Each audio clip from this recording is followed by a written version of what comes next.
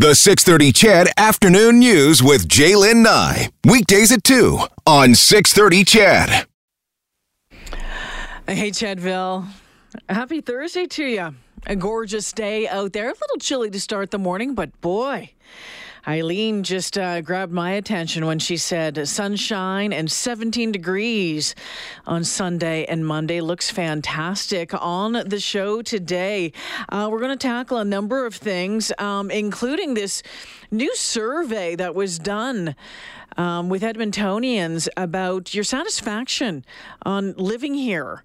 And the numbers are a little bit, well, I was going to say surprising, but I guess maybe given the current state of the economy, maybe not so surprising. We'll get into that just after 3 o'clock. We'll talk about the Vignettes design series that is getting underway this week, and a month-long exhibit. It's going to be a really cool event taking place downtown. And, of course, we've been talking about it. You've been hearing about it throughout the day. We're going to talk healthcare as well. And that's because today on the show, we're focusing on healthcare as part of our Alberta Matters Decision Canada coverage. Now, according to a new Ipsos poll for Global News, healthcare is the top issue of the election, with 37% of respondents saying it's what they're most concerned about.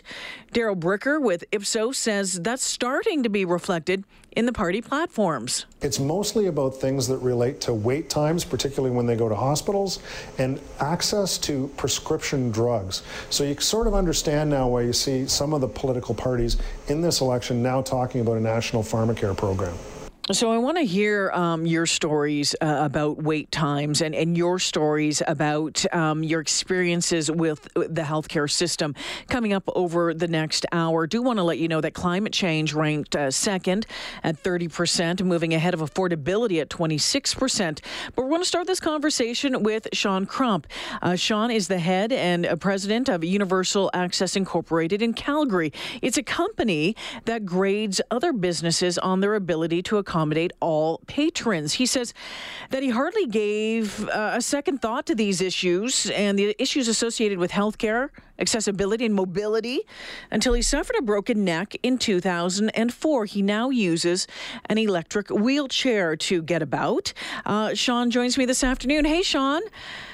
Hey, how are you? Good. Thanks for joining me this afternoon. So I'm curious to know, I want to get into in a little bit about your company and accessibility and what your work is there. But I'm curious to know about your experience with the healthcare system. And I want to start with before the accident. Had you thought much about the healthcare system? You just maybe used it when you needed it? Yeah, truly, just a healthy young guy. Bumps and scrapes kind of all my life, nothing really major in terms of necessary medications. Didn't have any kind of diabetic or any consistent need for medication or, visits to doctors or the hospital at all until my accident. And that was in 2004. Can you tell us what happened? Yeah, I went camping with some friends over May long weekend up in Cold Lake, at which point I, as a young guy, was trying to impress some of the girls on the campsite and decided to go swimming. Ended up running into the water or into the lake and did a little dolphin dive in. Yeah. And unfortunately hit a sandbank that I wasn't able to see off in the distance. Oh, my when I gosh. was underwater. Wow. So yeah, and so your life changed immediately. Yeah, that was kind of the pivotal moment for sure. All right, and so you were in the hospital after that for about a year? Yeah, University of Alberta Hospital for about 3 or 4 months. So that was strictly ICU until I could stabilize a little bit, and came back down to Calgary at the foothills for the remainder. So I'm guessing at that time and the immediacy of the need for your treatment afterwards, obviously with this injury, I'm guessing that you have nothing but good things to say about your treatment after the accident. No? I mean, it could have been worse, that's for sure. There's probably places in the world where I would take Canada over, especially in an incident like that. And again, with the U.S. and not having proper insurance and all of that, it is nice that it's not something that, immediately comes to mind as, oh God, how am I going to pay for this? So there's certainly some value in some of the areas that, we have instituted in our healthcare platform, but that does not go without kind of the huge, but there is a large space for improvement. Okay, and let's talk about that, because you were quite hesitant when I asked you that question. So, I guess first off, maybe what are some of the biggest challenges for people with mobility issues or disability when it comes to the healthcare system? You've been living it now for 15 years. Yeah, absolutely. So I think that there's a couple for different areas, and we've kind of specialized in all different types of disabilities on our business side. But for me personally, the mobility challenge is, on the preventative care side to start. So going to see a regular doctor on a regular basis, that is something that is not very common amongst those who do have mobility issues. Why is that? If you go into a doctor's office now and you feel how claustrophobic their offices are, imagine being in a scooter or a wheelchair and trying to navigate those tight little rooms or, those spaces. Secondarily, trying to get up onto one of those beds if you're unable to either hoist yourself up that height or transfer yourself from your mobility aid onto one of those beds starts creating other challenges as well. Communication could be one for people who have any kind of auditory difficulties or disabilities. Not all doctors know sign language or any of those types of things. There's just, it's certainly kind of a design standard as kind of the onset, and then, going down through kind of the interaction or engagement side of things as you continue down that path. One of the other things I was wondering about as well, I'm curious to know how well the medical system works with those who provide the support for those who may have a mobility challenge, for example, a family member, a loved one. What have you heard or seen on that front? So I think that is all considered, volunteer-based or expected to be done on a volunteer basis from the province. So if you receive funding or you receive money to be able to pay for home care support, that cannot be allocated to a loved one, a parent, or a family member of any sort. It is more specifically meant to go towards a healthcare agency or finding a healthcare aid in itself, which again can be rather difficult and challenging on its own front. And for anybody who has mobility challenges or requires home care support, you don't want to have a reliance on people on a volunteer basis, especially with your loved ones. You lose that relationship that exists to a certain degree. Yeah, it's a challenge, and then the home care issues. I mean, we've been dealing with it in our family over the past couple of years, and just what's allowed, what's available, all of this sort of stuff. It's really quite it's quite surprising. So you mentioned a couple of things that you thought could be done better with preventative care, communication. What do you think is being done okay or done well? So I know, because we've been in communication with Alberta Health Services and some of the initiatives that they are trying to move forward on. So some of the virtual care platforms that they are looking at are quite intriguing.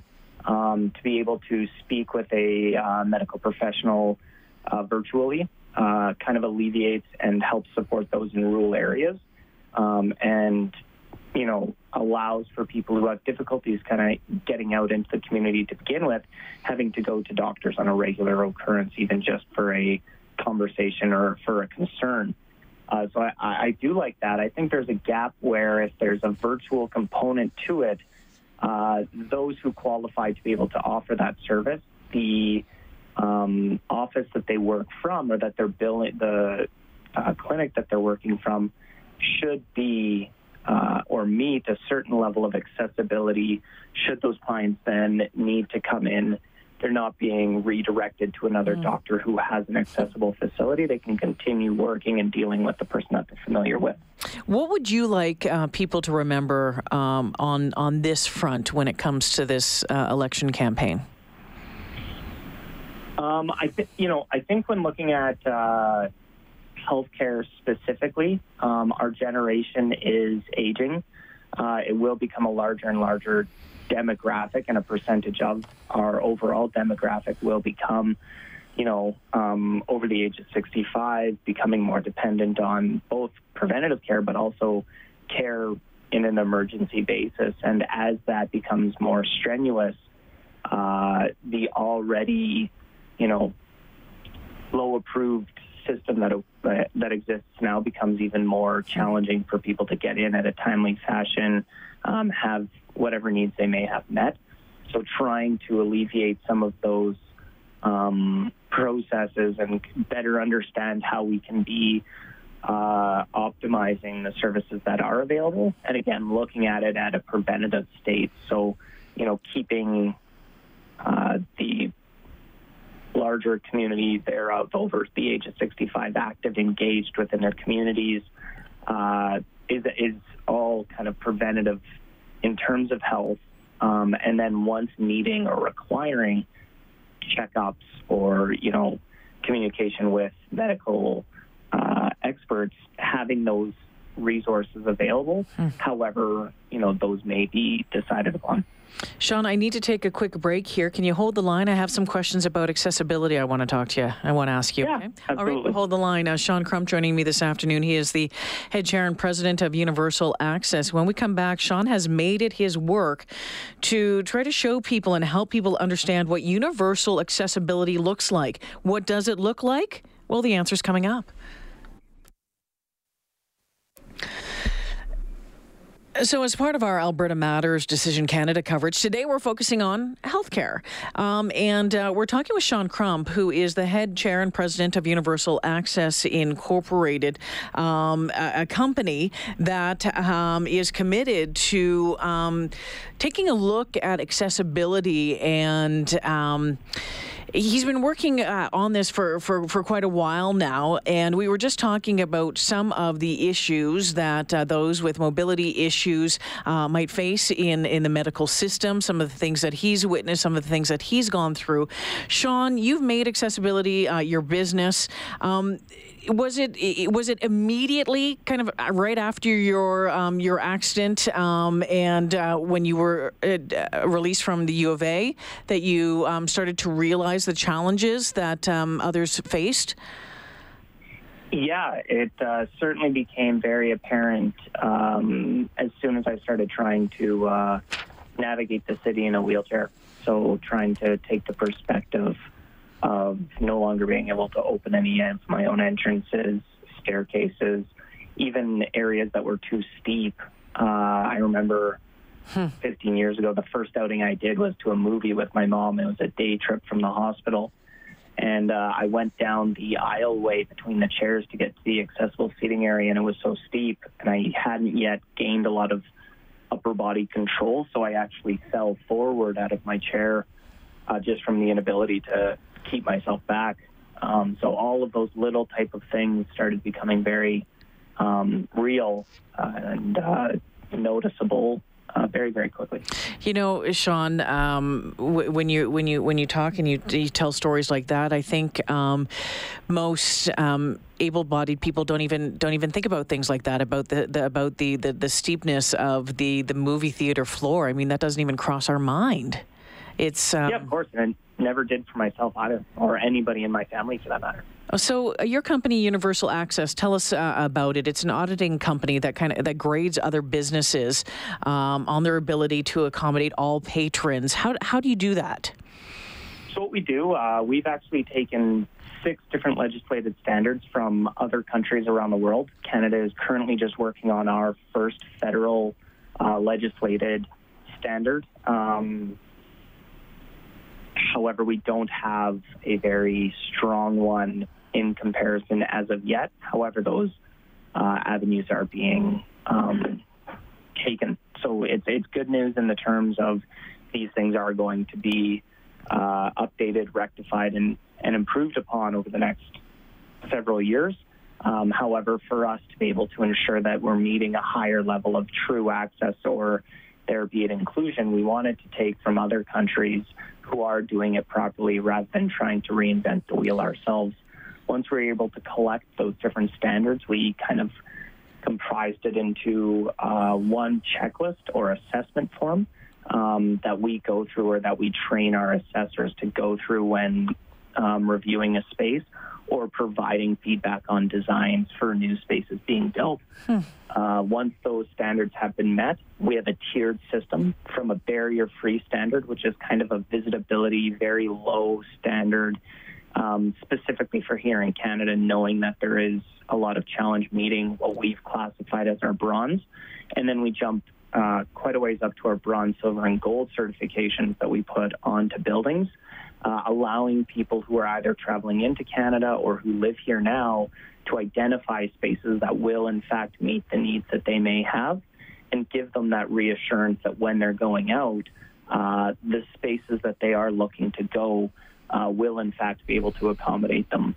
Because as of right now, it's even calling ahead.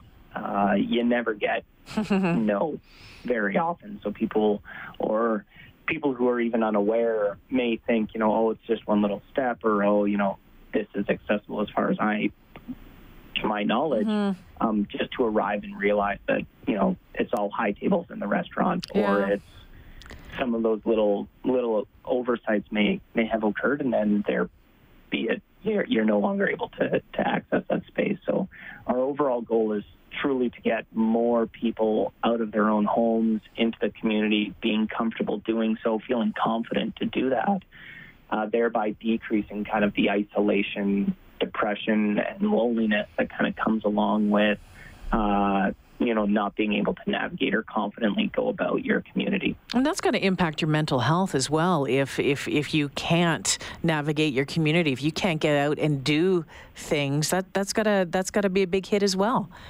Oh, definitely. I mean, it's something that is a true problem with our community, and it's something that we are trying to actively correct, so that people at least have the ability to get out, or if they are going out, they're not going to the same restaurant over and over and over again, because it's the only one they feel confident going to because they've been there and know that meets their needs. So having a tool or a platform where they can judge and base that on, their experiences of similar places certified at similar levels, it should then incentivize people to get out, go into different situations, different places. It's that equality of opportunity that we're really shooting for. So applying for jobs, getting out, and contributing to society is another really big thing that people take a lot of pride doing, and it's something that doesn't change whether you're able-bodied or not. Sean, 100% accessibility would be ideal. How optimistic are you that we might ever get there? I think 100% accessibility is something that is a tricky way of kind of looking at it, because there's never 100% comfortability for anybody in a public space. Okay. So, I think optimizing and limiting barriers to all different types of people is what we should be shooting for. That's why your home feels so comfortable to the person that lives there, because you optimize it for your own needs. Going out into a commercial or public space, regardless of your ability level, you're always sacrificing something. There's millions and millions of different bodies and shapes and sizes. So chairs may be too short, or, doors may be too short. All of these little pieces, but if we can expand that level of inclusion to a higher level of the bell curve that we are currently trying to aim for, I think it then diminishes a lot of that separation and differentiation amongst the different types of ability levels and people that are looking to get out and be social or find employment or just be part of, everyday society. Sean, you've given us a lot to think about today, and I thank you for it. Thank you for joining us. Oh, thanks so much for having me. Take care now. That's Sean Crump. He is the head chair and president of Universal Access, talking about mobility, talking about those with physical challenges in the medical system. What is going right? What isn't going right? I guess what's going wrong? All part of our Alberta Matters Decision Canada coverage on healthcare. We'll continue the conversation after the 2:30 news.